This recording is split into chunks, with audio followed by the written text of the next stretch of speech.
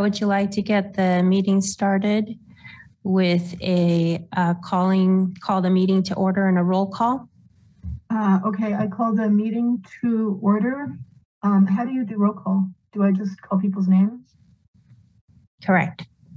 Okay, Ben? Hi, here. Stephen?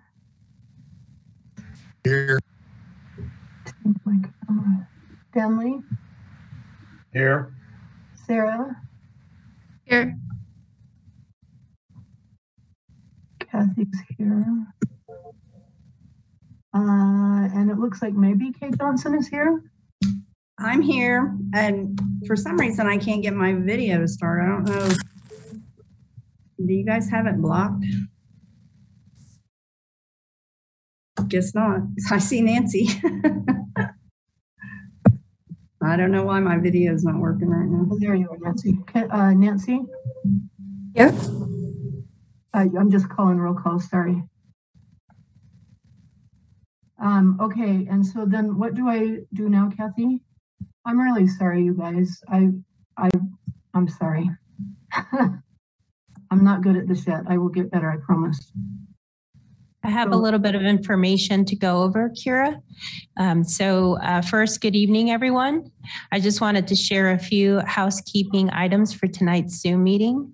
This meeting is being recorded and broadcast on the city's YouTube channel and cable channel 25. Please remember to mute yourself during the meeting when you are not speaking. The chat function for this public meeting is disabled. All chats will go directly to me. All board members, please keep your video on, those that have video. All others can keep your video off unless you are participating during the meeting. If you have any trouble, you can send me a chat. All board members, the city reserves the right to mute people or turn individual videos off to minimize distractions during the meeting. Please remember to state your name each time you speak for the benefit of those participating remotely.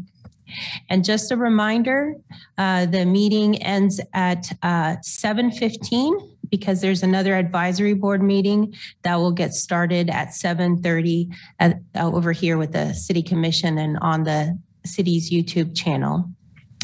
Now I'll turn it back to Kira. Okay, so we had some, you said we had some administrative stuff that we needed to talk about? Yes, and this is Kathy Richardson, the Interim Sustainability Director. The first item on the agenda is SAB administration, the hybrid board meetings starting in April. Kira and Stanley and I had a conversation earlier this week about when we could meet in person again, with still having the option for somebody to join via Zoom. And the city is transitioning its boards and commissions to in-person with the hybrid of still some online capability starting in April. So the April meeting, if it sounds good to the board, we would go back to meeting in the conference room at the Parks and Rec office on Massachusetts Street.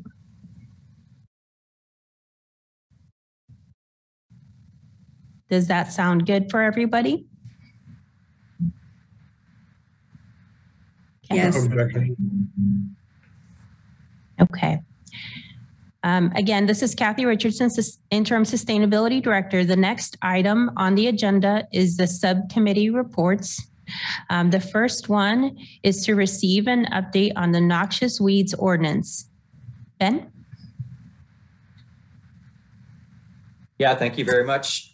So the subcommittee that was tasked with this included myself as chair and Kira Pearson and Sarah Chenoweth. We've had other people from Sarah's nodding her head. We've had other people from the community contribute as well, including Michael Allman, Don Hawkins, Courtney Masterson, Teresa Wilkie, and Karen Pagel-Miners. And Kathy came to a couple of our recent meetings and was very helpful. So I'm going to, if I can share my screen here. I made a little presentation. See how good it is. Can you all see that presentation? Excellent. Thank you. Let's see if I can make it. There we go. So the existing ordinance that we have, I don't know how much of this is hidden by my little screen guy. The existing ordinance that we have comes from Chapter 18 of the city ordinances, and we're focused on Article 3, which is about weeds in the existing code. Based on what I can read from it, it appears that this portion of the city code may not have been revised since 1979. That's a long time. That's 43 years ago. And so the rationale for the revision was twofold. Here's what the code looks like for any that haven't seen it. The first rationale was because as many citizens brought to SAB, to the Sustainability Advisory Board, the weed list was extensive and included many native species and many species beyond those that are identified by the state and county as being noxious. So that was the starting impetus for the revision. As we started to do that, another key element of the ordinance that came up was that the declaration of noxious condition included basically any plants that attained excessive growth. Those were noxious. And so any kind of native sustainable landscaping would be at a height that would be considered excessive and thus would be considered noxious. And the only way that you could grow them was if you got an exemption that was provided by City Commission. So a key element that we've tried to push forward, as well as revising the list, was also to promote native sustainable landscaping rather than simply allow it by this complex exemption. So we're here on the Sustainability Advisory Board. I think that the people tuning in are likely to already be convinced, but if you need some convincing about why sustainable native landscaping and green infrastructure, it has a greater ability to be adaptable and resilient to climate. That includes things like extreme weather events, to be adapted to stormwater events and to help mitigate those for our systems. Health benefits include things like being able to pull out pollutants out of the soil, but also many of the sustainable landscaping things use less inputs, which can help prevent them from getting in our waterways. There are economic benefits, for example, the creation of green jobs. Those are the jobs that would be necessary to install and maintain green infrastructure, which are often considered that missing middle kind of job where you don't necessarily need a college degree to do them, but they pay quite a bit more than minimum wage. There are also transportation benefits, for example, stopping road flooding or else using green infrastructure to provide clear sections for biking and walking alongside roads. So that was kind of a key thing that we wanted to do, but we've tried to align that as best we could with some of the key strategic plan initiatives by the city and also some of the 2040 goals. And three of the ones that we focused in on, and when we look carefully at what they outline, are strong and welcoming neighborhoods, connected city and prosperity and economic security. And at Kathy's suggestion, which was an excellent one, we went in and looked at the actual progress indicators that the city staff are using to evaluate how we're doing on these goals and tried to link what we're trying to change here with those progress. So for example, under Connected City, one of the progress indicators is to increase predictability in stormwater discharge. And we hope that by promoting sustainable landscaping, that we can help do that and affect that progress indicator. So we've tried to streamline the noxious weeds that are needed to be controlled and to still create a mechanism to manage unmanaged growth. So we've aligned the noxious weed list to the state and county lists. So things like leafy spurge here at the top and Johnson grass are still considered weeds. Control is required of all of those. If you can't eliminate them, then they have to be kept below reproductive height. And one novel thing we've done is create a plant, it suggests the creation of a plant assessment board, which would be made up of city staff like parks and horticulturalists, scientists from the Kansas Biological Survey, representatives of the community, and also interested parties that could help revise the list if it needed to, because biological invasions are dynamic, but also to help provide support for exemptions and evaluation that wouldn't necessarily have to go to City Commission. But just as always, any unmanaged growth, so this is not in any way, this is just people not cutting or abandoned properties, would be limited to 12 inches, and city could still evaluate that and fine and violate people. We'll talk about second, fine and violate based on the exemption. So as we move from providing by exemption to actually promoting sustainable native landscapes, we're talking about a huge diversity of different kinds of sustainable landscaping, which mean things like urban agriculture, permaculture, xeriscaping, and native landscaping. And so, for example, the ordinance calls that at least 50% of the plants that are put in these sustainable landscapes need to be native. None of them can be noxious. About 20% of the, the permeable surface needs to be managed as a sustainable landscape unless there's exempted. You would need to provide appropriate maintenance. So at least once a year, it would need to be cut or burned if it's native landscape. If it's urban agriculture, you would need to take it down after the harvest. And that we would have setbacks from adjacent properties. And we've just had some recent discussions with city staff and among ourselves, but we want these to harmonize with the other setback codes for the city, which actually vary quite a bit from 8 feet to 3 feet. But right now we're thinking about ones that will help reduce, conflict with neighbors of things falling over, but also the potential for living fences and things like that, like shrubs. Another element is to promote that is that the city should prioritize the use of native plants in all of the newly developed city areas. You can see here on the right, here's some native landscaping that's been put in around parking lots. The city should be prioritizing and in fact, using native plant species to do these things as often as possible, not least of which because it helps with things like stormwater management and reduces maintenance costs. For all newly developed private areas, the city should require a set percentage. We're talking about now 50% of the area to be native or sustainably landscaped. And there's a host of exemptions based on things like rights of way, cemeteries, golf courses, food plants. The third thing we've done is try to modify the abatement or the enforcement procedures. So we would create an arbitration process for dispute resolution when the property owner disagrees there's a violation. We've lengthened the time for the abatement from 10 to 14 days because of the time that it takes to do some of these things. They're going to provide the owner with clear details on the violation and the processes for appeal. And we've tried to create a progressive fine system for violations so that it's not just a flat fee, but instead that the fine would be based on a set percentage, for example, based on their Kansas income tax. But as before, if the responsible party doesn't abate the violation and the arbitration procedure says that there's still a violation, then the city would abate it and charge the property owner for those costs.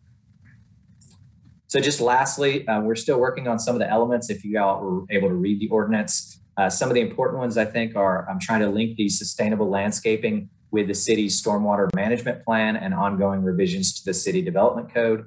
They definitely directly impact those two things. And so we're going to talk with Caitlin Dix, who's going to present later here, who's working on the stormwater management code. And we're trying to get in touch with those that are working on the city development code.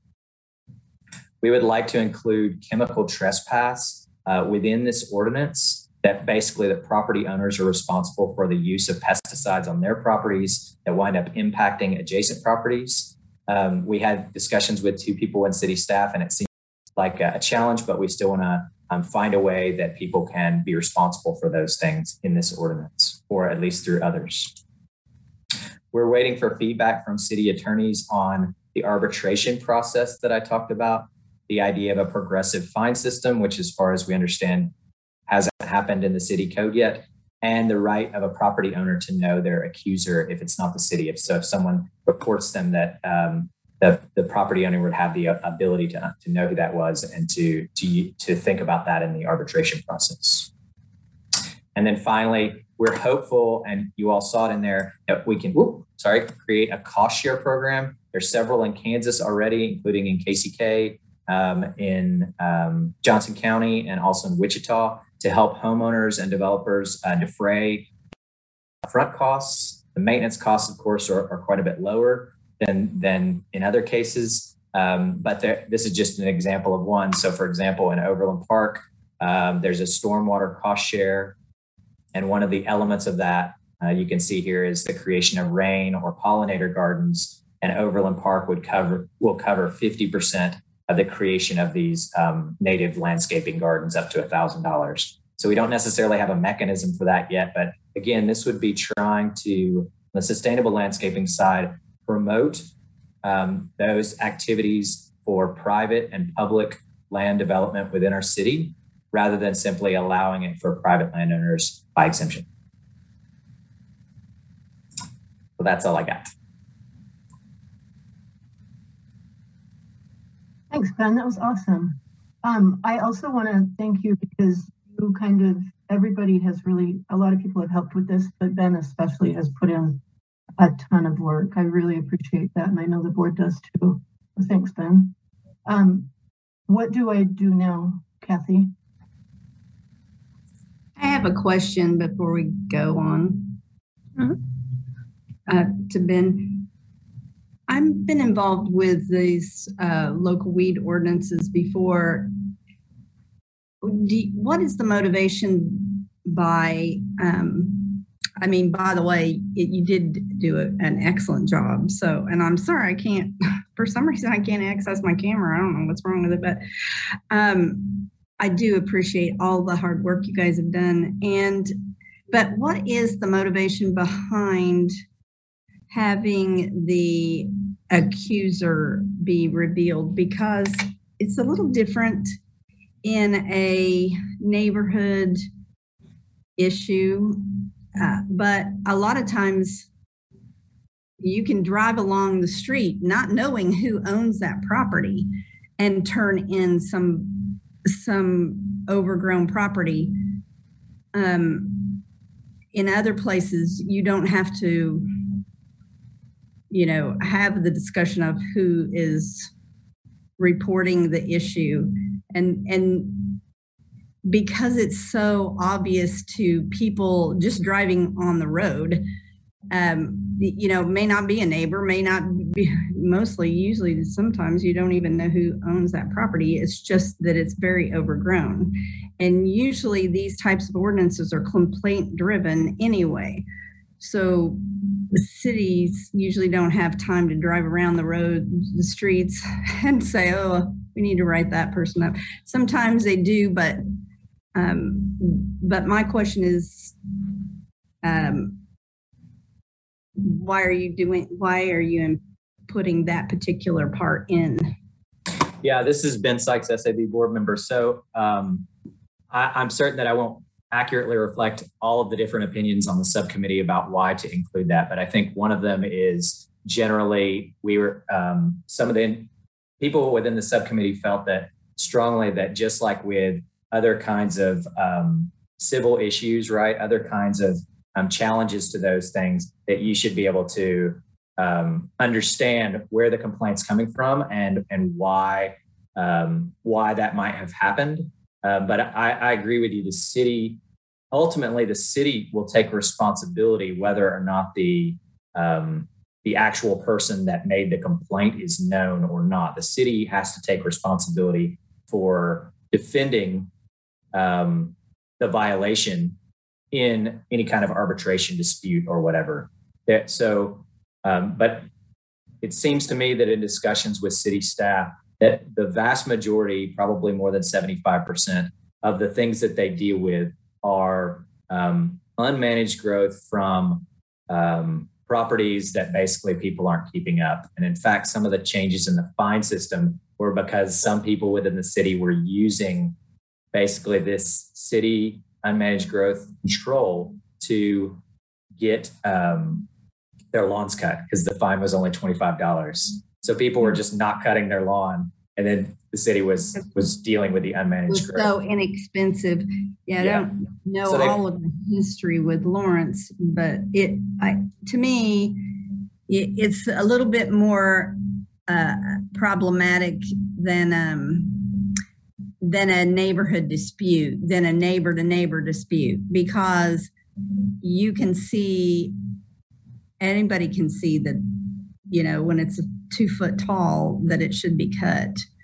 And other places don't require that for the tall grass and weeds ordinance type thing. But almost everything else they do. So I understand that, but I was just wondering if there was a particular reason, because it does discourage people from doing it, from turning in. I think that's a good point. And I think it's something, again, we've got city legal may come back and say that that's not feasible anyways. But I think there are definitely people that want to understand when the particular accusation or whatever against them has basis in. So what you said, Kay, is really important, right? We're moving from a system where it's really obvious if there's a violation because your plants are tall, to a system where there are a bunch of systems now where you can have plants that are over 12 inches tall as long as it's managed growth, right? In some kind of a sustainable landscaping system. But I think that what you're saying makes a lot of sense. And I definitely can discuss that with the other subcommittee members and when we talk with city staff. Thank you. And I'm sorry I didn't say Kay Johnson. I'm a SAB board member. But it's not a deal breaker for me at all, but I'm just saying that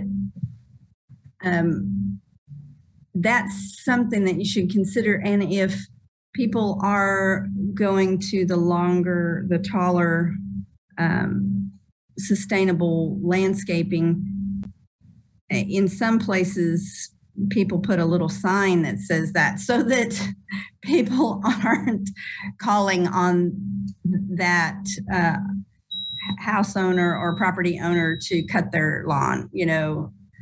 I just think, trying to think the process through, you want to discourage people from just calling and calling and calling. And you don't want harassment going on, but you don't want a situation where a person is afraid to call about a situation. That's a good point. And city staff did raise that element, that kind of personal intimidation-y kind of thing, right? Where you're worried about it. But I agree. And we had talked about as well, the issue of signage that would say, first of all, it promotes because people can say, look at my sign, right, doing sustainable landscaping, but also it can reduce city staff time to worry about that property because when they see that, they don't have to worry about those things. So yeah, thank you. Mm-hmm.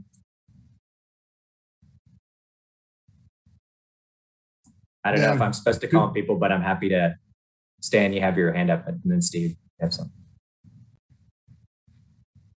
Thanks, Ben. This is Stan Rasmussen, SAB member. Ben, I read through some of this, and the requirement that you have to have 50% coverage in native vegetation for new development seems like a lot to me. Maybe it's not. But then the definition of native vegetation to me is kind of a concern. And the reason I say that is because it says native plant species are any plants occurring naturally within the municipality or the Midwest or North America. Sounds like that's a possible change there, and not introduced by man, indigenous. So for example, I have a prairie fire crabapple tree in my yard, and I planted that specifically because it holds the fruit in the winter, which helps feed the birds in the winter. But it's a man-made hybrid tree, a Jonathan apple tree. Basically, any apple tree that we're going to get food off of is not a native apple tree. It's it's some sort of hybrid that people have cultivated over the years. And so I worry about this definition excluding beneficial trees, beneficial for birds, beneficial for bees, beneficial for human food consumption. So I'm a little concerned about that.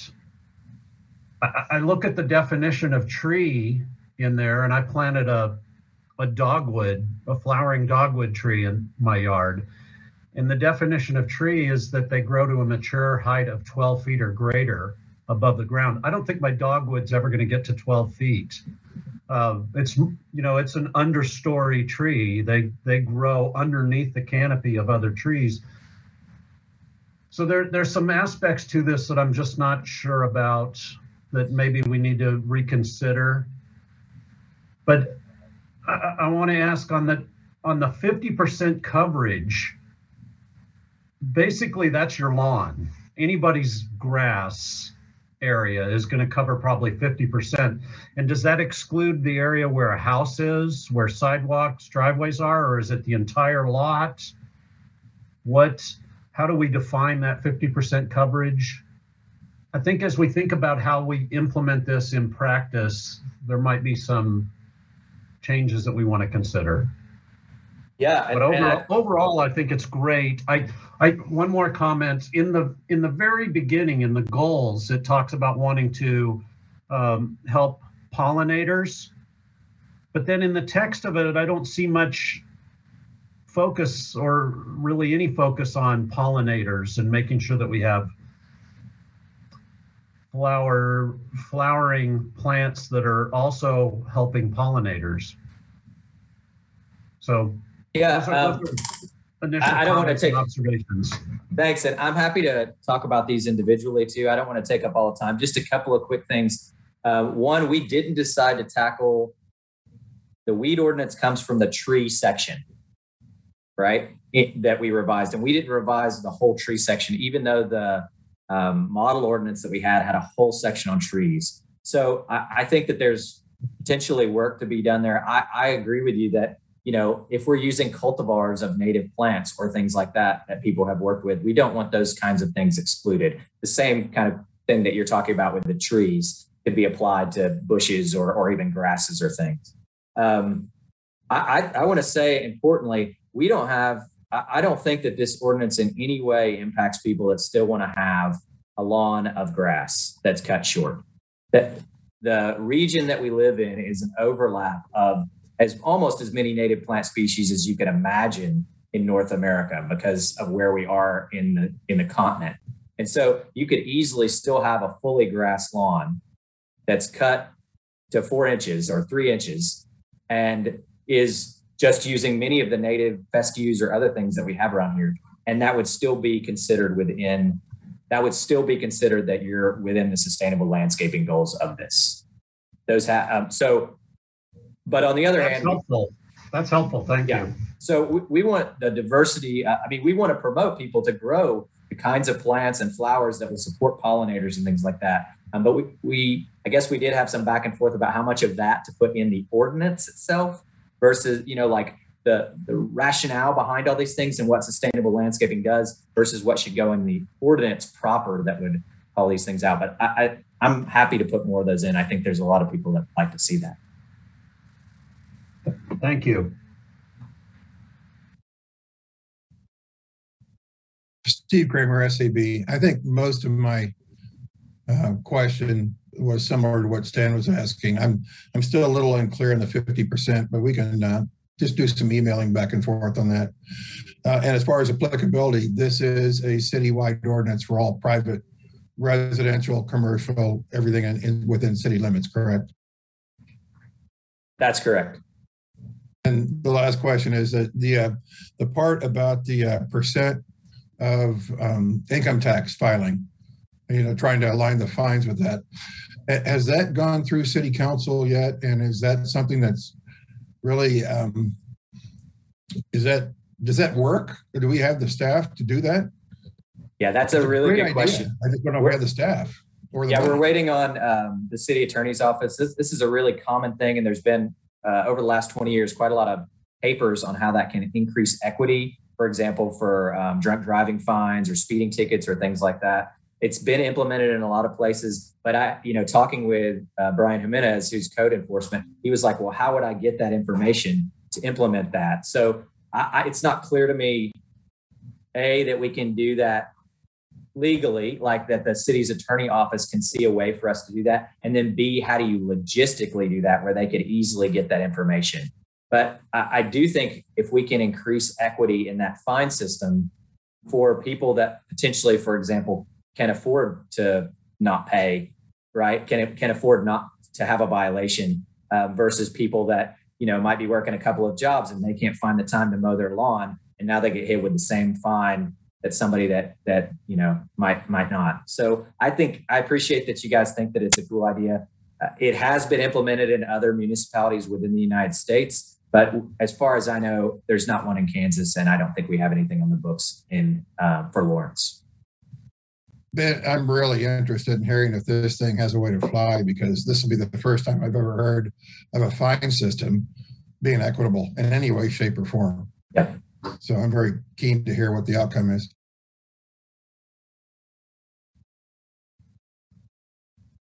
Hi, everybody. This is Sarah Chenoweth, SAB board member. Everything that you said, Ben, sounds awesome. My name is on the subcommittee, but I think I only went to 2 meetings. But I just wanted to say that my role here, I am the liaison to the Douglas County Food Policy Council, and the Public Works Department is reviewing their own vegetation plan, which includes noxious weeds. That's a hard word to say. And so because of my, sort of position here, I volunteered to be part of that review. And so I think that we actually have a meeting tomorrow with the county Public Works Department to I got a draft of this and I've sort of looked over it, but I just wanted to say, I know that you guys have probably spent some time looking at the county plan as well. I know Michael, I think, was familiar with that. So if you all have any input or anything that you would like me to take to the county Public Works Department about their vegetation management plan, please feel free to send me an email, and I will do that as they ask the Food Policy Council to kind of weigh in on that. Excellent. Thank you, Sarah. We're hopeful that alignment of those two things as well will mean that, on one side of the county, the city limit line, there's not this laundry list of plants that are noxious weeds. And then as soon as you move across the line, basically it's only the 11 that the state has. So hopefully that can give clarity to homeowners as well. But yeah, I'll get in touch with you about that. Thanks.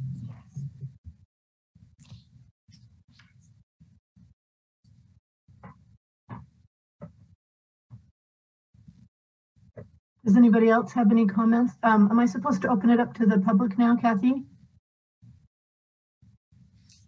You may open each item up to the public if all the board members are done with their comments and questions. Is everybody done? Yeah. Okay. Does anybody from the public have a comment or a question or a concern?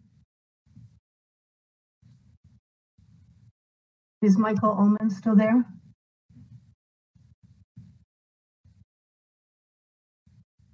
Oh, it looks like Michael might have left. No, I just raised my hand. Oh, I'm sorry. I'm so sorry, Michael. That's okay, Kara. Yeah, I'd be happy to make a few comments. I like what I've heard, the feedback so far from the board members. As far as different species and food production, if you look down at the very end of the ordinance, there's a section on definitions that includes a really wide array of different types of sustainable, naturalistic landscaping, which includes permaculture, for example, medicinal plants, and as well, we're trying to align the kind of provisions in this ordinance with the existing urban agricultural code, which, is all about food growing.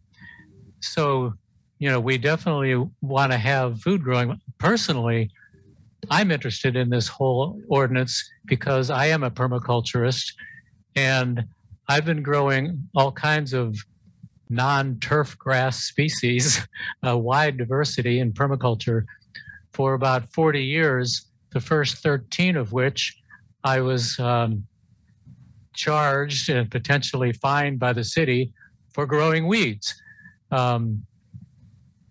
Yeah, we want to have food growing in this, definitely. as well as native plants. And to answer Stan's question, just by definition, native plants are attractive for pollinators. Another aspect of native plants and, taller plants, I just read an article in The Guardian about the insect apocalypse. You may have heard of the term, that some 50, depending on the bug species, 50 to 70% of the population has died off in the last 2 or 3 decades. And they will thrive in when there's more vegetation. When landscapes are manicured, and particularly when they're chemical, it kills all the insects, which, is kind of the intent of some people who grow a chemical landscape.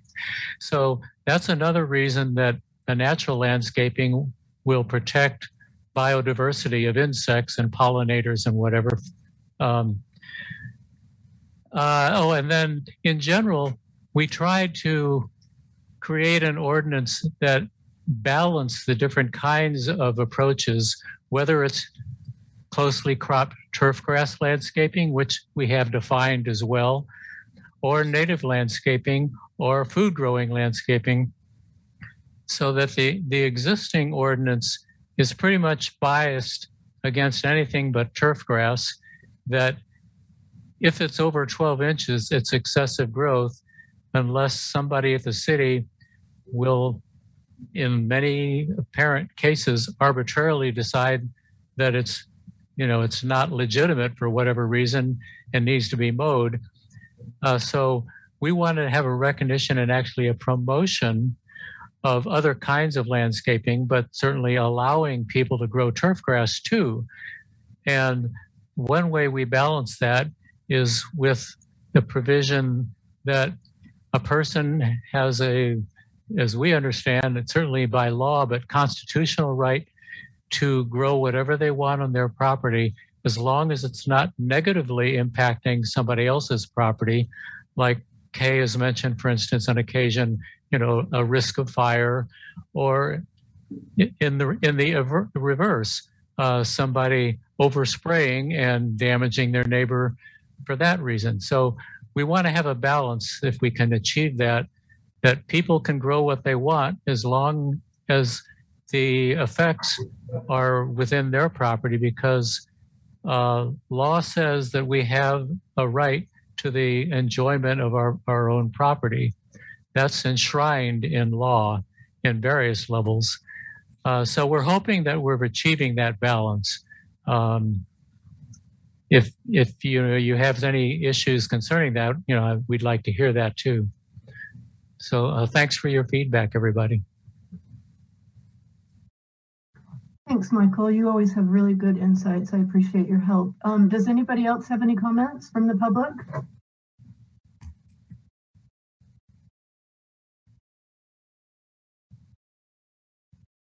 I'm not missing anybody, am I?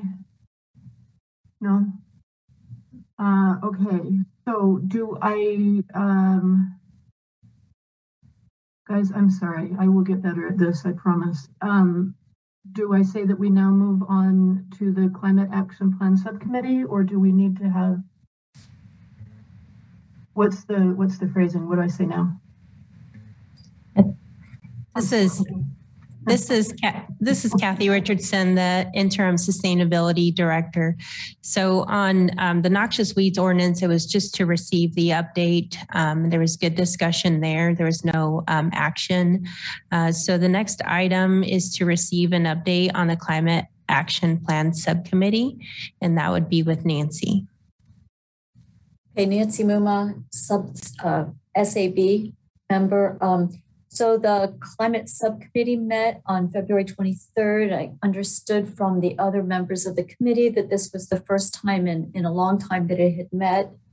We talked about the ordinance that had been written regarding single-use bags, and talked about how with the bill that's going through the Kansas Senate and House now, that we may want to focus on encouraging single use rather than focusing on the ordinance until we hear what's resolved at the state level.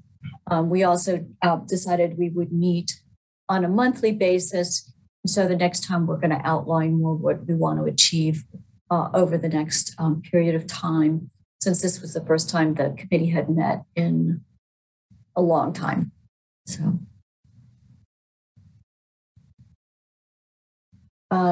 Kay Johnson was the other person that was there. I don't know if you want to add anything else to that, Kay. No, but we appreciate, Nancy, that you stepped up and took the leadership for that so that we can get back on track. The other thing is that we wanted to establish a link between what is going on with both the city and the county as far as the climate action plan, as well as the subcommittee, because there has been significant disconnect, I think. I mean, we haven't been involved in it at all, really.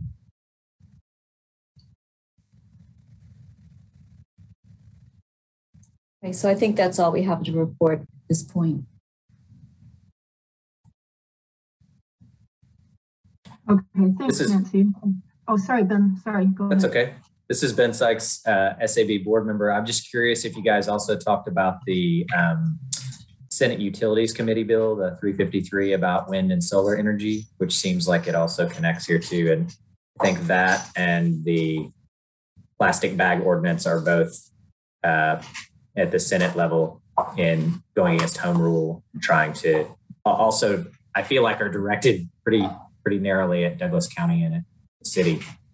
I don't know if you guys brought that one up as well. Just curious. No, we didn't talk about that one.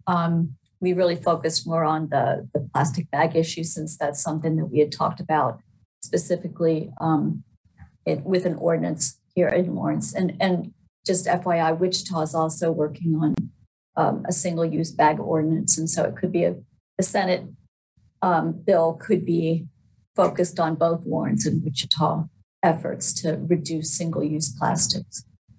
And the bill is passed through the Senate. It's now going to be, it's in the House yesterday. No, today there was a hearing in the House on it. This is Sarah Chenoweth, board member. I'll just add real quick to that. I testified today against that bill in the House, and I suspect there should be some kind of resolution coming out of the House next week, and whether sending it on or not. The committee was actually pretty favorable to our side. So anyway, we'll see. I would not hold out hope that one's going to go away, though. As far as the wind and solar, I actually have been following some of the wind stuff. A lot of the bad wind bills are dead. There's only really a couple of them left. One of them that has to do with like lighting, and a lot of the solar ones are kind of on pause too. Just FYI. Sarah, has the governor said, has she talked to anybody about what she has? Does she have feelings about this? Has she said what she will do if it passes both? This is Sarah Chenoweth, board member. It's an election year. I suspect she will not comment. Yeah, I suspect you're right as well. Do any other members of the board have any comments about this issue? No? Okay, I'll open it up to the public then. Does anybody from the public have any comments or questions or concerns?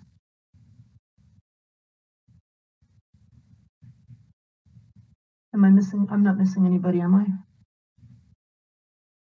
Not seeing anyone. You're not seeing anyone? Okay. All right, so next on the agenda. Oh God, okay, it's me. All right, so let me bring up my thing. I'm going to apologize ahead of time. I have been dealing with an ongoing family crisis out of state, so I'm less organized than usual. And we all know that I'm not a great public speaker, and I get that that's stressful for all of us, not just me. So I'm sorry. So what I want is for the board to have a discussion. And I genuinely mean I want us to have a discussion. I want everybody's input. I really do want to hear everybody's insights or criticisms or concerns.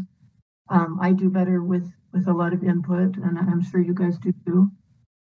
So I hope this is a discussion, but I think we need to declare a climate emergency declaration, and I think we need to recommend that the city declares one as well. I see this declaration as messaging and policy.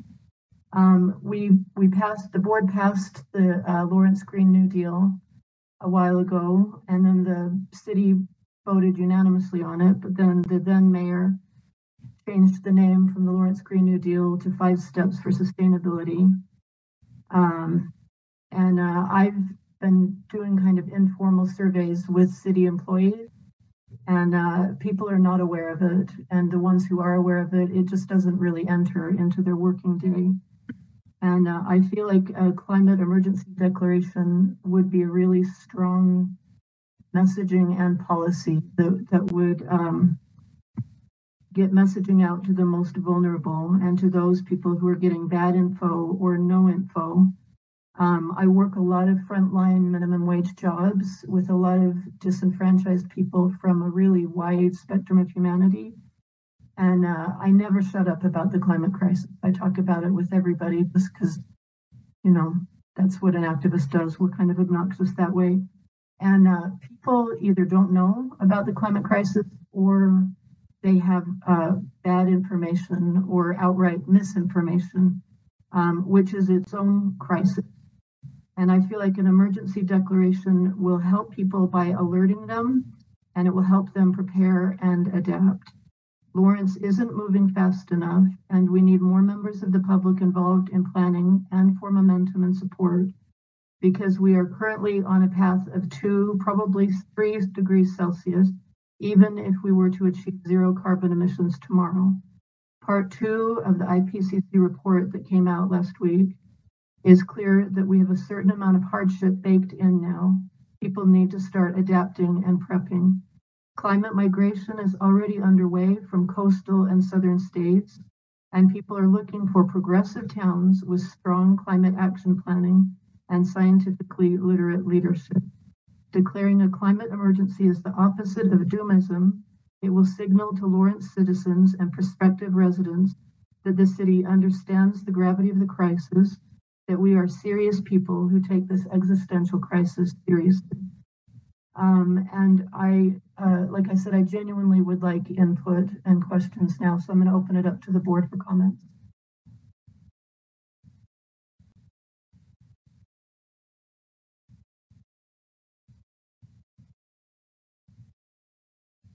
You seem to have some. SAB.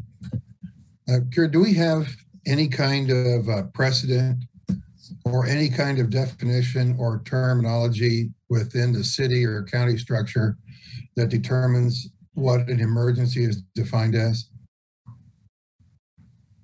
No, I don't know about that. Does anybody know the answer to that? I have a suspicion, if we check with legal counsel, that there's probably some definitions or terminologies associated with a declaration of emergency that I think before we, as an appointed body to an elected city commission, I think we need to be aware of what it means to declare an emergency with or without the climate in front of it.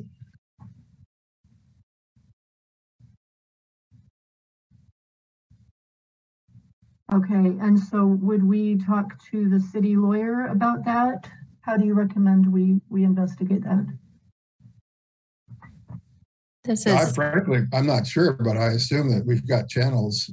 Kathy, you probably can address that somewhat because you're well within those circles. How do we go about finding that out? Absolutely. This is Kathy Richardson, the interim sustainability director. So Kira, I can help you connect you to the attorney's office and have that conversation, just like Ben's been connected as well with them for some of his questions. And it might be good if other board members have questions like this that, or information that needs to be gathered to be brought back to this advisory board for consideration. Yeah, I agree. I think that's a really great question. Thank you. Does anybody else have any comments?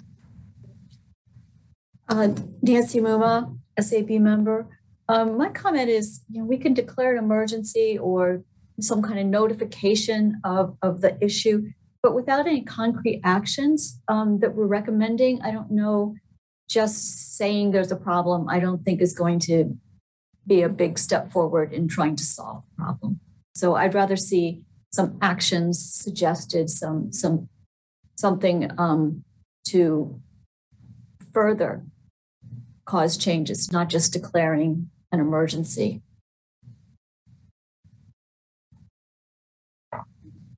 Are you saying, I'm sorry, I'm writing this down. You're saying that you would like to have action suggested along with the declaration or instead of the declaration? Along with it. So the idea would be, there is a huge problem here.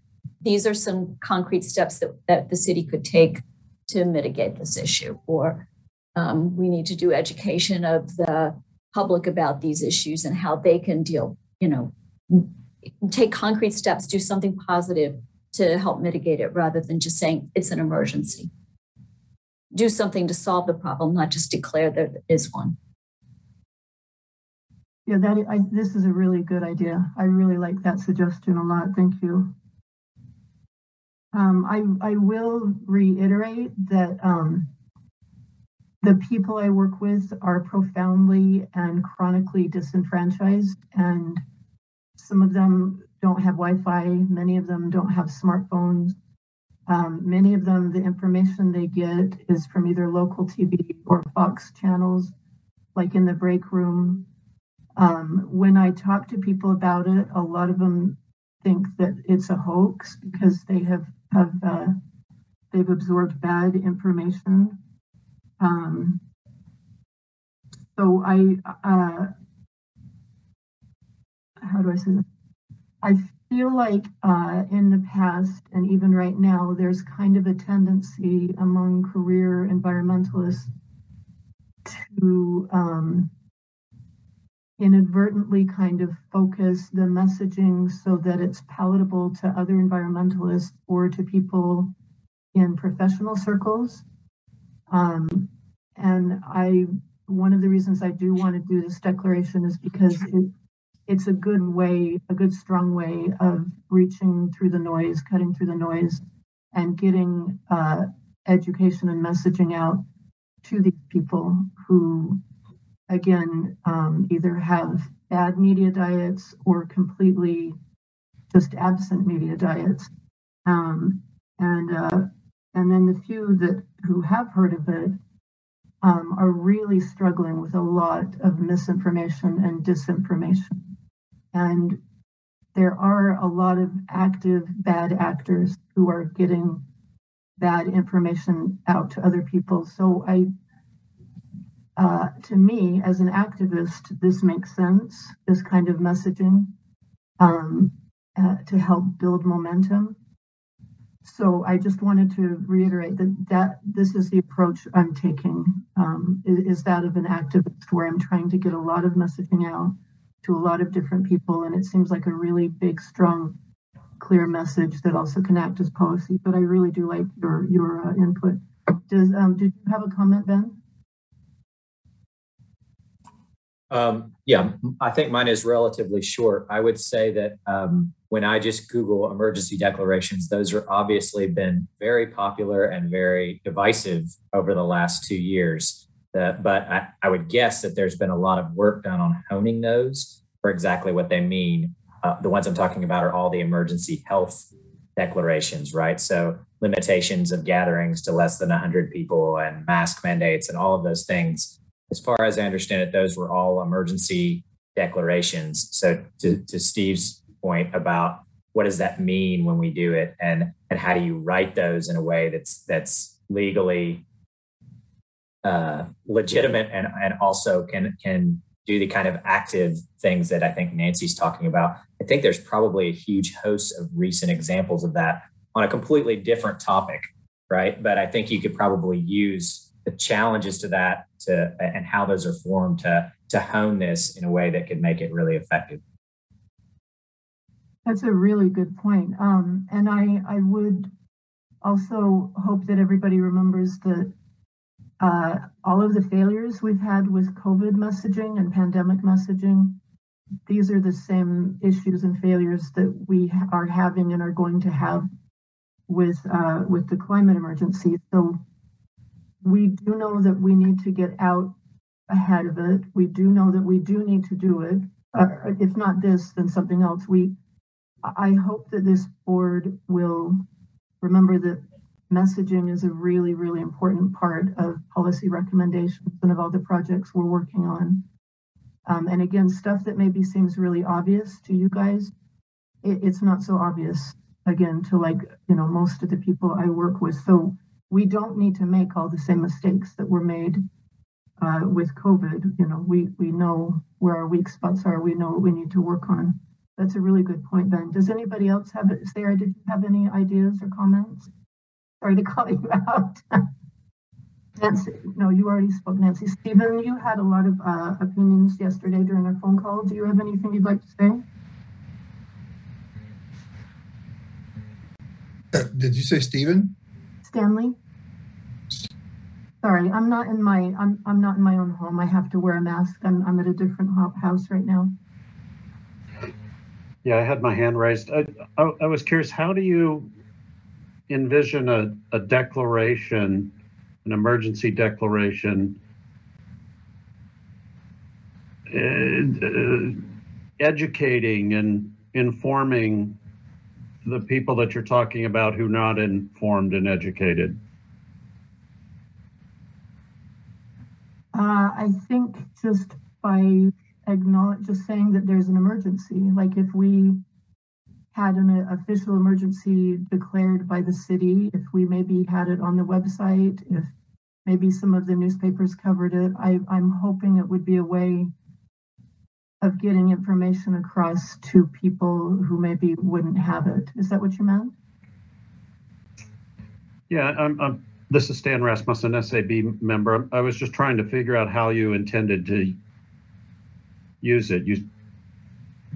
Because you were talking about you need to educate. I'm not sure a declaration is going to do much that way. And then are you thinking that you want to ask the city commission to declare an emergency?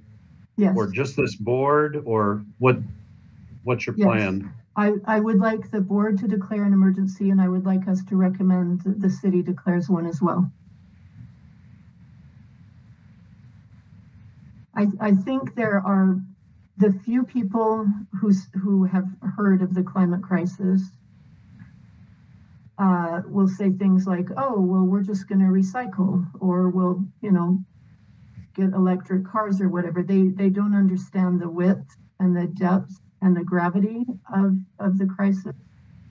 And I feel like the first step of an emergency is to treat it like an emergency, which means calling it an emergency. So I feel like just the declaration in and of itself would be educational for a lot of people. Did that answer your question, Stephen? I mean, excuse me, Stanley. Yes, thank you. Does anybody else on the board have any input? Kay has her hand raised. Okay, oh, there you are, Kay. Hi, Kay Johnson, SAB board member. Douglas County serves as the emergency coordinator for the county, and they generally are the ones that declare emergencies. I think you need to look at state law and how that interacts. The city of Lawrence sits on the emergency management committee, but I think that this is a legal interpretation that Stephen mentioned. That's a really good point. Thanks, Kay. How do you suggest we would navigate that with the county?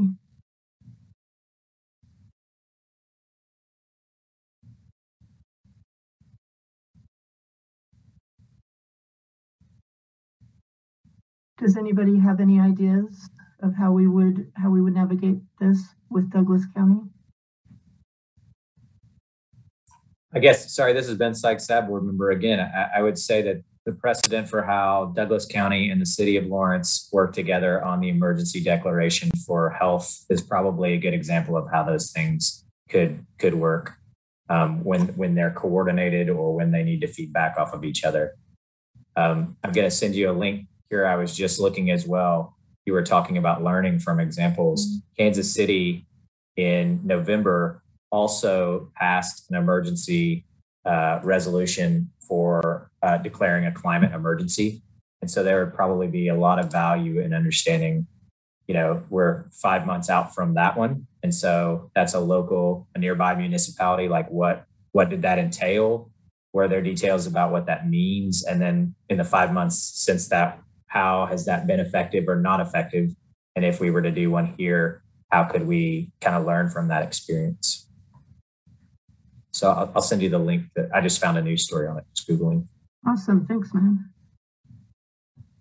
And this is Stan Rasmussen, SAB member. Douglas County has a local emergency planning committee that's responsible for developing emergency plans to prepare for and respond to emergencies within the community.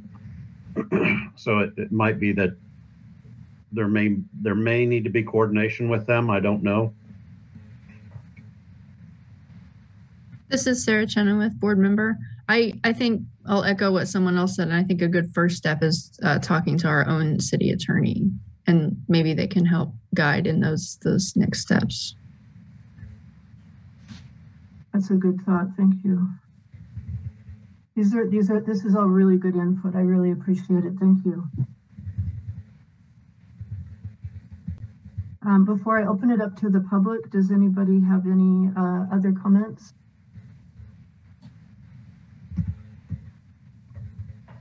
This is Steve Kramer, SAB. I think, to coin a phrase of the stand and be counted among the cities that agree that the climate crisis is real, I think that's a great thing. I think for education of people within our community, there needs to be something more definitive and something that we can educate on a more detailed level. For instance, you know, you often hear about the 30-second elevator speech, trying to define something that somebody needs to get their arms around. I think this is one such case, and the climate crisis, trying to define that to somebody, they've been hearing this in the news quite a lot.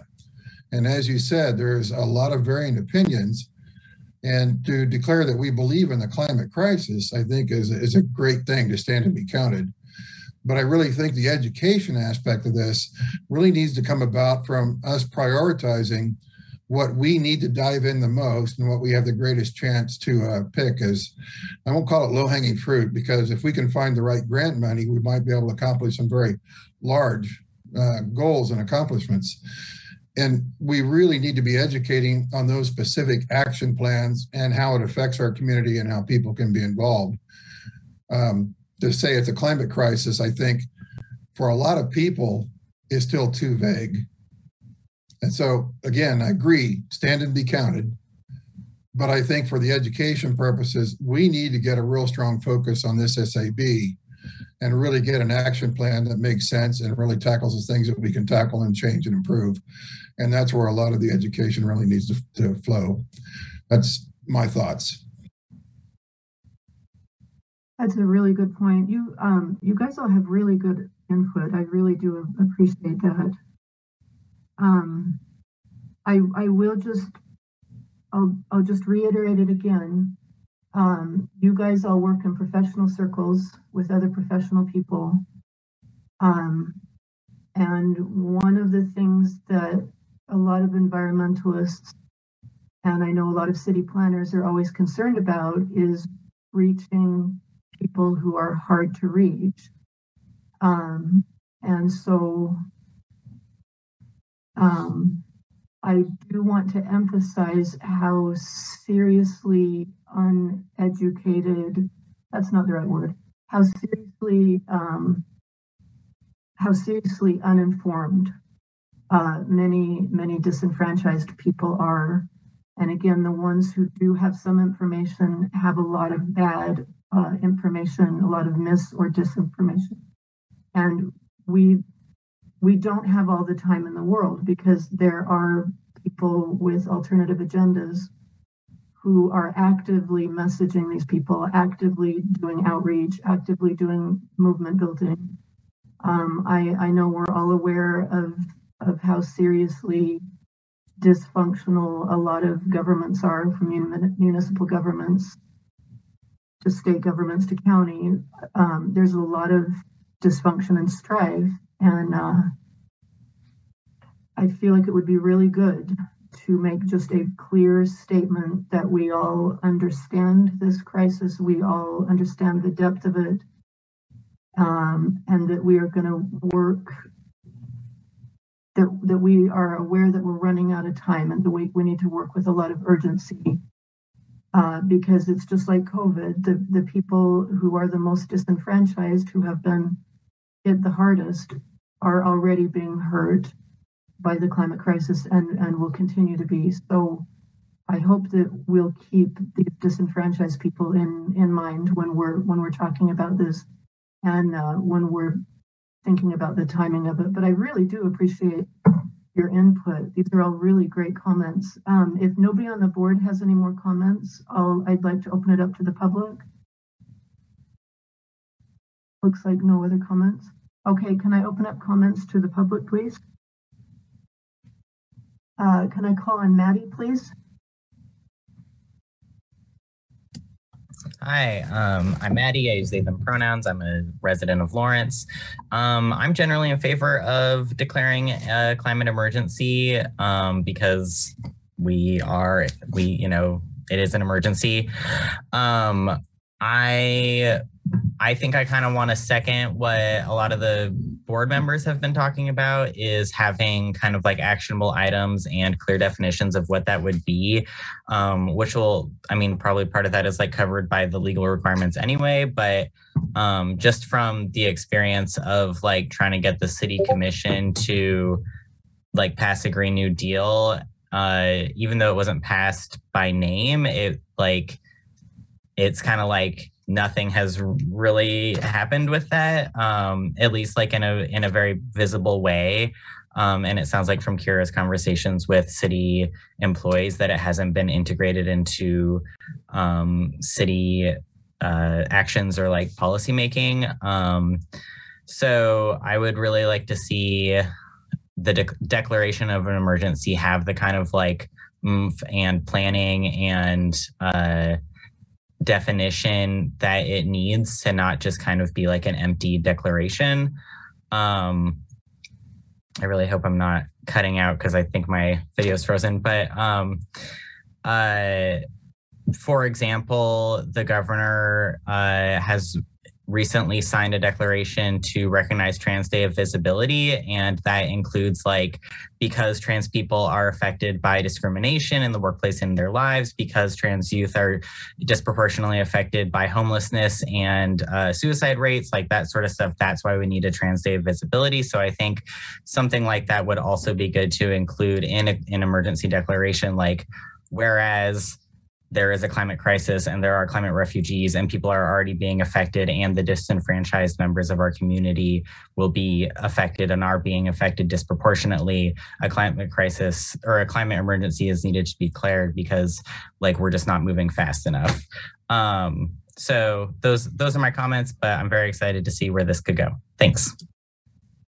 Thanks, Maddie. That was really well spoken. Does anybody else have any comments from the, oh, sorry, there you are. Okay, Michael, can you, hi, Michael. Hi, yeah, this is Michael Allman. First of all, thank you, Kira. I know you brought this before the board and the public before. I've seen it many times in your emails, so thank you. If anybody was aware of the 6th assessment report from the United Nations last week that got lost in the Russian invasion of Ukraine and got lost in the President's State of the Union address. I mean, it should have been top headlines for everybody in every newspaper, but it wasn't. but it's dire. I mean, the Secretary General saying delay is death. I mean, this is really serious. We can't deny it, except that many people are denying it or are ignorant about it because the media is not covering it. And we're, humans are pretty much hardwired to block out information that's worrisome. I mean, we just don't like to hear it, so we block it out. I mean, it's a fact. It's a psychological fact. I say, as far as declaring an emergency, what that accomplishes, like Maddie pointed out and like Kira's pointed out, it raises the awareness. We need to raise the awareness, and so it'll do that. It also means that the city commission, if they declare it, it raises their level of commitment. And we're theoretically working on a climate action and adaptation plan. Well, I mean, when was it the Sustainability Advisory Board initially brought that up? It's been 2-3 years, and we still haven't gotten this action plan, and the emergency gets worse and worse.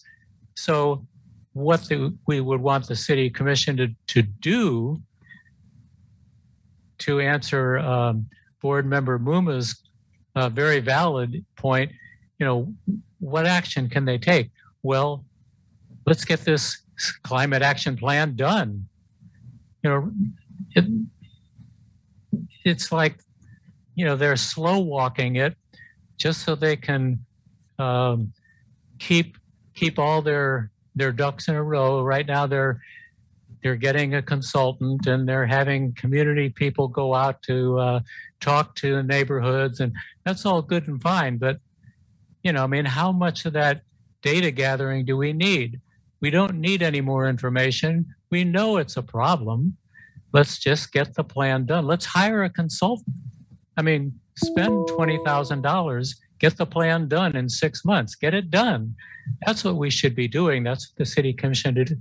But in addition, every year, and I've pointed this out at the SAB before, the city goes through their budget and they spend millions of dollars on all kinds of vehicles and infrastructure, pumps, lighting. All of that should be spending money on things that'll cut energy use, particularly transportation. Transportation is the largest sector of climate emissions in the United States. The city should be buying all electric vehicles. I mean, duh, it's a no-brainer. So they should be doing that kind of stuff right now as they prepare their budget. There are any number of things they can be doing. They just need to do it and do it now because it's an emergency. So that's my 2 cents. So thank you very much, Kira, for bringing it up, and for the board for initiating the climate plan in the first place. Thanks for that, Michael. I really appreciate your support. You've been supportive for a long time, and I really appreciate that. Are there any other members of the public who have a comment? It looks like maybe Maddie and Michael were the only ones here. Okay. All right. I do appreciate the discussion, guys. I know it's not everybody's favorite subject, and I know there's some board members who get uncomfortable when I talk about all my different horrible jobs, but I feel like it gives me really important insights into a certain percent of the population that again it can be a really tricky demographic to read, and so I do think it's important to remember that we do need to care about messaging and movement building. I hope we remember that the top climate scientists in the world who worked on the IPCC report have said, like Michael said, we know what we need to do. All we're lacking is public momentum and willpower, and that it's really important right now for all of us to be activists. And I will say as an activist, I know that's easier said than done. It's a pain in the butt being an activist. It can be really obnoxious and it can be really hard. You get all kinds of threats.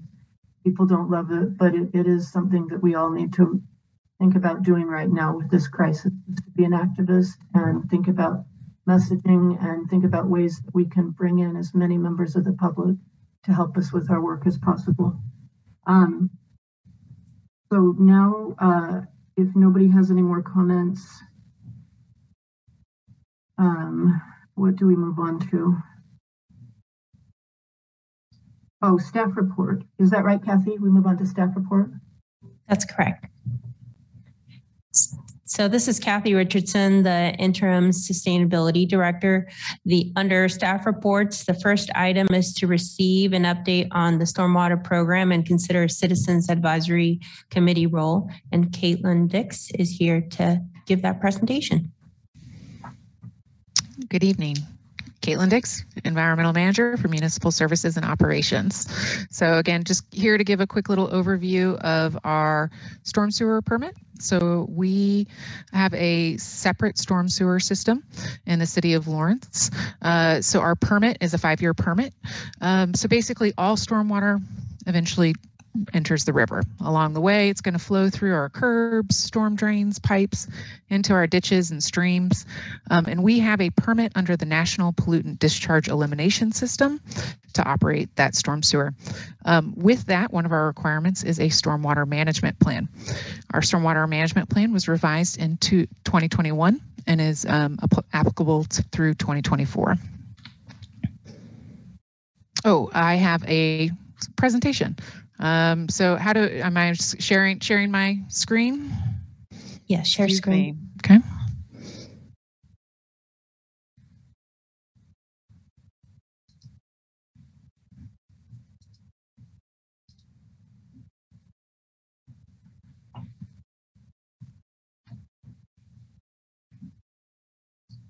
Okay, sharing my screen.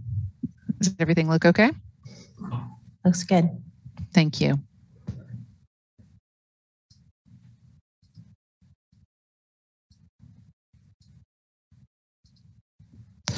So part of that, one of the minimum control measures is public participation. So one of the best practices available in the permit issued by the Kansas Department of Health and Environment is hosting a Citizens Advisory Committee. Currently, our stormwater management plan does not include plans to host a Citizen Advisory Committee, meaning that when we made our management plan for 2019 to 2024, it wasn't one of the activities that we had planned to do. However, I'm new to the city. I started in past November, and I did hear some indications from other staff that their potentially sustainability advisory board may have kind of served in this role in the past. So our, again, the implement activities are already planned through 2024. But I wanted to go over what that means, and kind of cover, see if Sustainability Advisory Board is interested in serving in that role in future. So that means the city hosts the Citizens Advisory Committee meetings twice yearly and receives comments and guidance from the committee regarding the stormwater management plan. So what we're required to do is retain all files on copy of the attendance list and minutes of the meeting, which you already do. You must hold at least 2 meetings in the year in which we would claim points on our stormwater management plan, and we can claim 3 points for each year that we implement that best practice. Just for reference, this is from kind of a brief overview of our 2021 Stormwater Management Plan annual report. So there's a point system. So you can see the column on the left is the minimum points required under our permit. And the second column is the points that we have planned in our management plan. And then the final was what we earned for 2021. So you can see we did not achieve as many points as we planned for some minimum control measures, and we achieved more points than we planned for others. So again, this will kind of fluctuate from year to year. We do try to stay as closely to that management plan, but certainly there's opportunities that come up, and we welcome those opportunities. So again, you can find out more about the stormwater program and the stormwater management plan at the City of Lawrence website. I've posted the link and I've added my contact information below.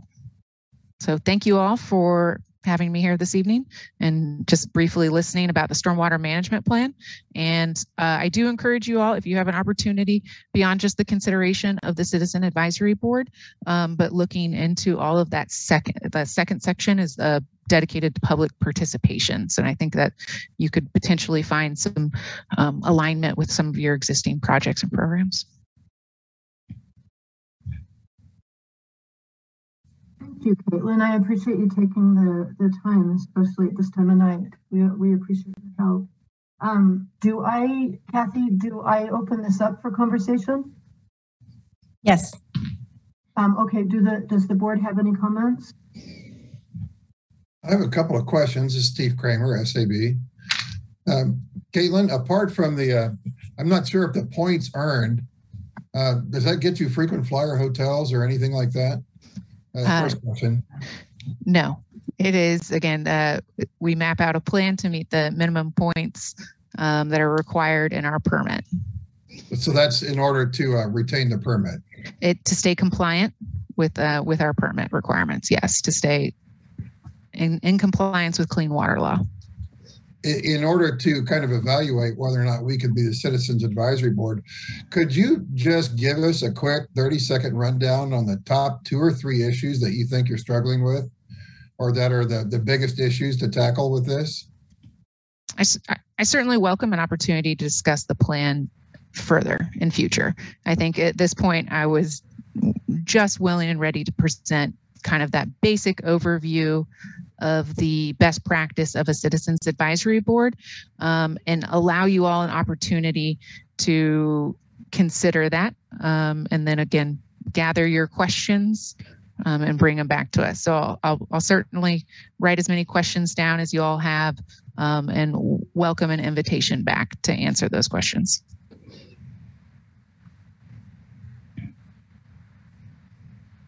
Stanley, it looks like you've got a question. Yes, thank you. This is Stan Rasmussen, SAB member. I think it would be good for the SAB to assist with this Citizens Advisory Board and help facilitate that for our stormwater permit. And I would be interested in volunteering to assist with that. But I think it would be a service to the city that this board could perform. So I would encourage, 1 or 2 other people to consider assisting with that. But I think it's something that we should do. Thank you. This is Kathy Richardson, the Interim Sustainability Director. Caitlin, you might want to clarify, are you wanting a smaller group of the Sustainability Advisory Board members, or you were considering the full board as that advisory committee? I consider that to be a decision that would be within the Sustainability Advisory Board. And certainly, obviously, looking at your bylaws, the questions are, is that, can you serve within that function? Does that fit within your own bylaws and your own goals? This is an invitation to review and maybe take a deeper look at the stormwater management plan. Request some of that specific information that you might, like further questions that you might have, and really just starting the conversation. And one more follow-up question. This is Kathy Richardson, Interim Sustainability Director. So are there some minimum requirements for that committee? Like, can it be a 2-person committee and that suffices, or how does that work? So again, the information that is included in our permit is the Citizens Advisory Committee must hold at least 2 meetings in the year in which points are claimed. And that you must, again, host the Citizens Advisory Committee twice yearly, receive comments and guidance from the committee regarding the stormwater management plan, and retain on file copies of the attendance list and minutes of the meeting. This is Ben Sykes, SAB board member. So maybe just an important element then in what you've got there, Caitlin, to differentiate whether it could be a subcommittee or a smaller group. At least in my experience, which is short on SAB subcommittees, we're usually not keeping the minutes of those meetings. We may write up a summary or something like that if we're spreading it around, but compared to kind of the Open Records Act meeting minutes that come up as part of the standard SAB, those are kind of cooked in. So that may be an important differentiating point on whether or not it can be a subcommittee or a subgroup of us versus the whole. I did have a question as well. I'm definitely in support of it, as Stan said. I think it could be a great service. I'm curious if whether or not the meetings that we would have to be solely focused on stormwater management, or could they be, for example, we had talked on email, can we have a discussion about how landscaping ordinances in the development code connect with the stormwater management plan, and would that suffice as one of these 2 meetings for the permit? Or does it need to be like, let's just talk about the plan, that's what our meeting's about, kind of? Do you have any clue? I can potentially follow up on that, and we could potentially even reach out to the Kansas Department of Health and Environment. But my understanding would be yes, as long as the stormwater management plan is reviewed, commented on, and in some way a part of the meeting, and you guys are providing that guidance and participation. Again, we're really looking for that public participation in the stormwater management plan. Steve Kramer, SAB. From everything I'm hearing here and the word Citizen Advisory Committee, our bylaws require us within our SAB, when we have a quorum, to be taking minutes and to also be open to the public. I would think the intent here is to have a similar type forum. The subcommittees are really to provide more detailed guidance, recommendations and stuff back to the SAB in order to provide that to the City Commission.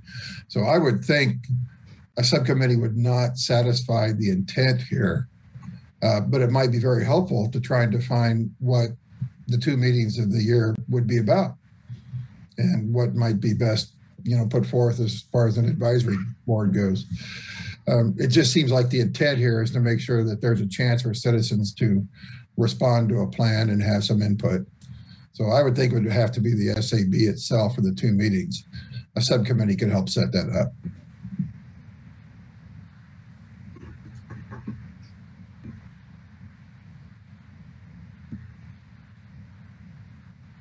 Stanley. Sorry, Stanley. Sorry, Caitlin. Thank you. Sorry. This is Stan Rasmussen, SAB member. So a couple of comments. One, when I served on the Planning Commission had the ability to assign members, nominate and approve members to serve on other committees.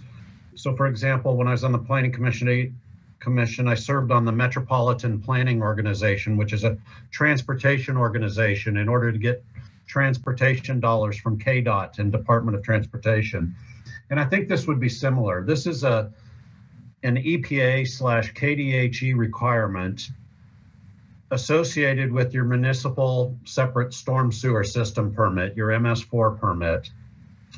And it really just says, you can tell me if I'm wrong, it says if a community has this Citizens Advisory Committee, then you can get additional points associated with your permit. And I would think that this board would be free to assign 1, 2, 3 people to serve on the committee.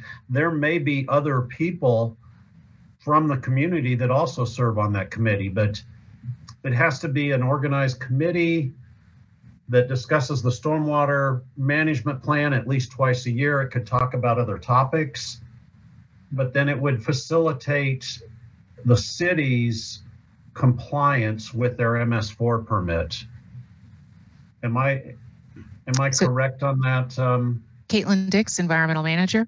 Again, just want to clarify, it is a best practice within the stormwater management plan. in terms of it not necessarily being directly required, it being an option within a menu of options. We certainly strive to achieve as many as we possibly can, of course, to try to do the best, that we can. But it currently is, I do want to say that it is not currently a part of our plan through 2024. And, so it's not, I just want to clarify, it isn't a requirement at this time. So this is Stan Rasmussen again. Since it's a best management practice, it's part of your stormwater management plan for the city. I would think the city could say in the stormwater management plan, you could say we have a citizens advisory committee that's made up of 2 members of the Sustainability Advisory Board, 1 member of the, the construction manufacturing or the construction representatives in the city, and 1 other member. And I would think you can create this advisory committee in your stormwater management plan. And I think that there is a willingness on the part of at least a few of us members to serve on that committee. So again, Caitlin Dix, environmental manager. Just a point of clarity, it is not in our stormwater management plan. We did not plan I'm thinking you could add it. Right? Yeah, in terms of the 2024, when we revise our stormwater management plan, it could be an option. Again, we welcome opportunities to take actions that are not part of our stormwater management plan, if and when they are opportunistic. And again, there's quite a few activities within public participation that certainly welcome you all to I encourage you to take a look at the public participation aspects of the stormwater management plan. And can you modify the stormwater management plan, amend it before 2024? Do you have to wait until 2024 to create an advisory committee in the plan? Again, there's no plan to create an advisory committee. Sorry, Caitlin Dix, environmental manager. Yes, technically you could make an update to your stormwater management plan. We would then need to resubmit to the Kansas Department of Health and Environment and go through that stormwater management plan review process again.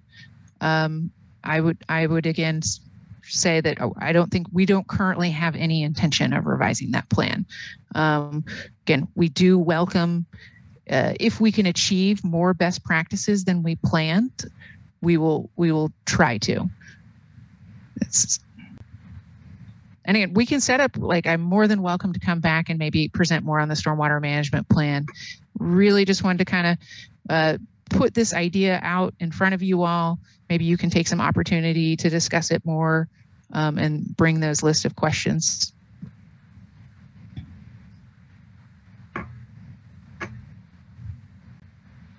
Nancy, did you have a comment for Caitlin? I was just going to say, you're talking about having us as a committee or some group of us within the committee, and you can do that without changing the plan. All you need to do is to set up this committee and meet with them twice a year, as you have described, right? So there's no reason why we couldn't have a couple of volunteers from this committee and some other volunteers to set up this committee that you're talking about, correct? I believe that's correct. But again, I welcome you guys to maybe look at your current bylaws, look at your policies and see, do you think this is a role that is a good fit for you and your committee? I wasn't suggesting that our committee as a whole do it. What I was suggesting is that there may be a few people who would volunteer from this committee to form the committee that you're talking about. Certainly welcome all ideas. Sorry, Caitlin Dix, environmental manager. Yes, I appreciate this is again what we hope to hear from you.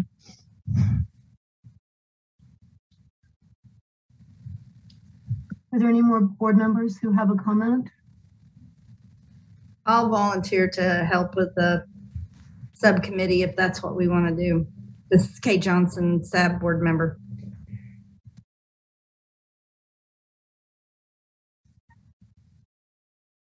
Okay, thanks. I think we probably need to have a little bit more discussion among the board before.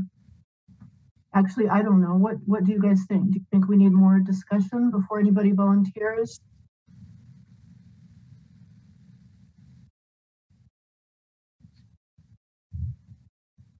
Can you guys hear me? Any more discussion that we need to have before anybody volunteers? Nancy?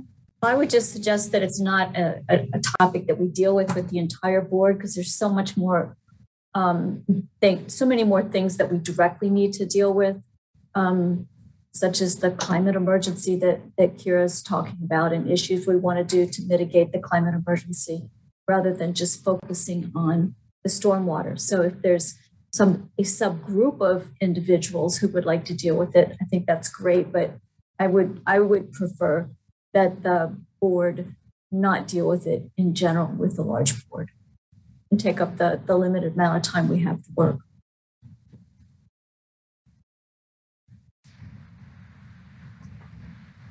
Does anybody have any response to that, or any more concerns, or looks like you've got a comment, Stanley? No comment? No. I thought my hand was down. Oh, sorry. I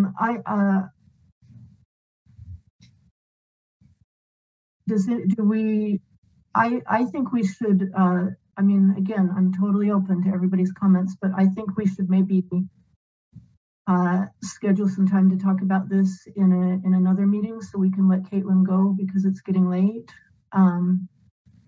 Is that okay if I suggest that? Yeah? Awesome. Okay, we really. Caitlin Dix, Environmental Manager, thank you so much for having me this evening. Again, very, very, very excited to be here and look forward to working with you in future in any capacity. So thank you. Are you taking public comment? Oh, Michael, I'm so sorry. Yeah, Michael. Thank you. Thank you. Michael Allman. If Ms. Dix would agree, I just have a couple of questions that maybe she could answer. The neighborhood I'm in is Brook Creek, and a couple of weeks ago, Stormwater Division sent a crew in there to clear a bunch of logs out of the Burroughs Creek. But in the process, they also cleaned out a dump truck full of trash, a whole lot of which was plastic. Plastic of which we all know is on its way to the ocean. So my question is, two questions, I guess, actually. Is the stormwater system, is it set up with anywhere in the system that there are strainers that capture some of that plastic, or does it all, once it goes into a storm sewer in a street, does it all go right to the river? And then my second question is, the street sweepers, as I understand, are part of the Stormwater Division to keep plastic and any other trash from going into the sewers. And I'm wondering how many street sweepers you have doing that. So those are my two questions. Thanks. Caitlin Dix, Environmental Manager. Thank you so much for your questions. I will, again, both those departments that you're discussing are part of the Municipal Services and Operations. Certainly can, if that is something that's of interest to the advisory board in terms of like the makeup of our storm sewer system, in terms of what type of grates we utilize, as well as the street sweeping question. That's a type of data question that I would want to not just I would like to check my sources and provide a better solid answer. But if that is the type of information that you want, that is something that we can look up and get.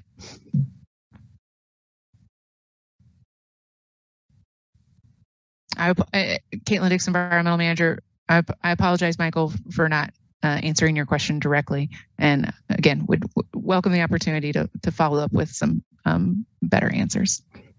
Quite all right. I appreciate you looking into it. Are there any other members of the public who have any comments?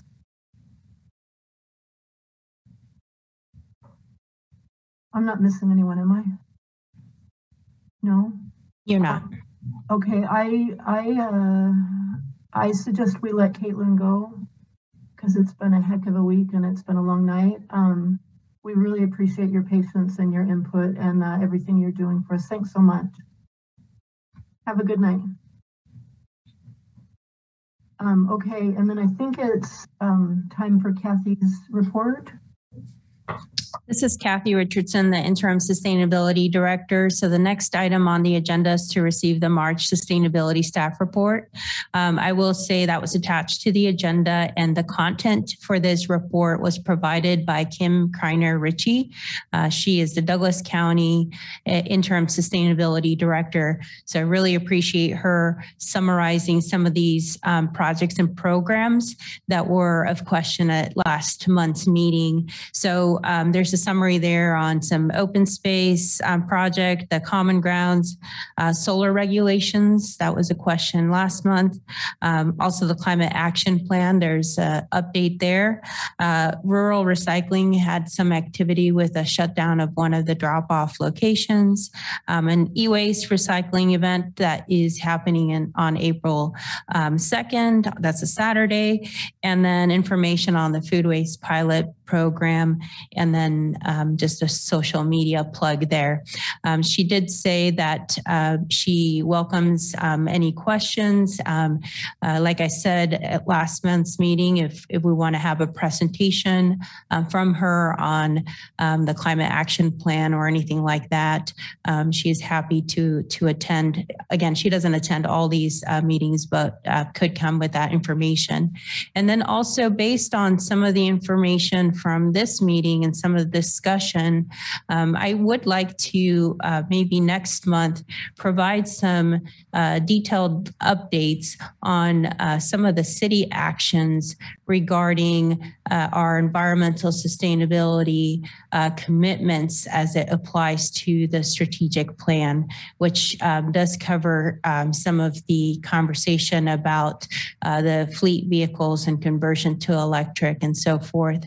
And also the city's commitment to achieve the 100% renewable energy by 2035.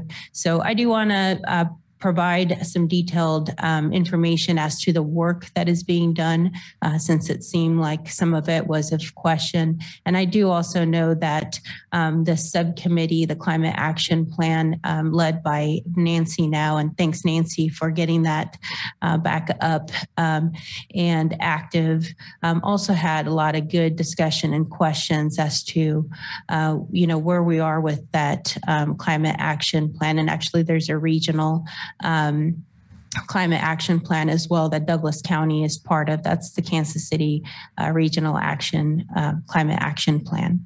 So I didn't want to read through all of this information. If there are any questions that I can answer, or like I said, Kim is available and happy to be part of the conversation as well.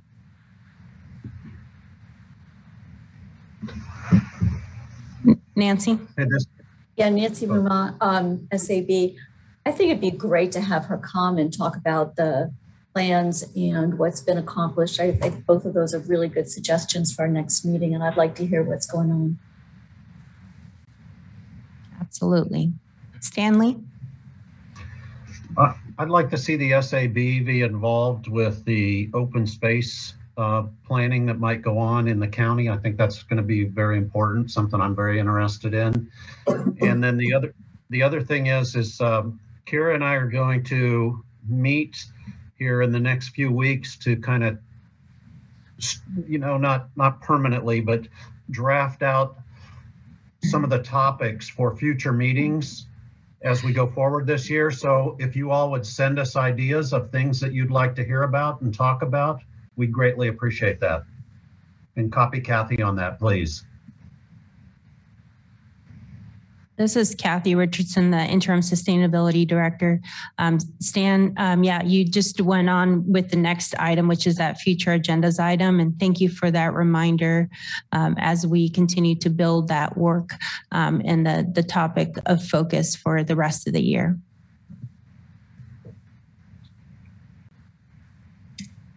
Hi, this is Kate Johnson.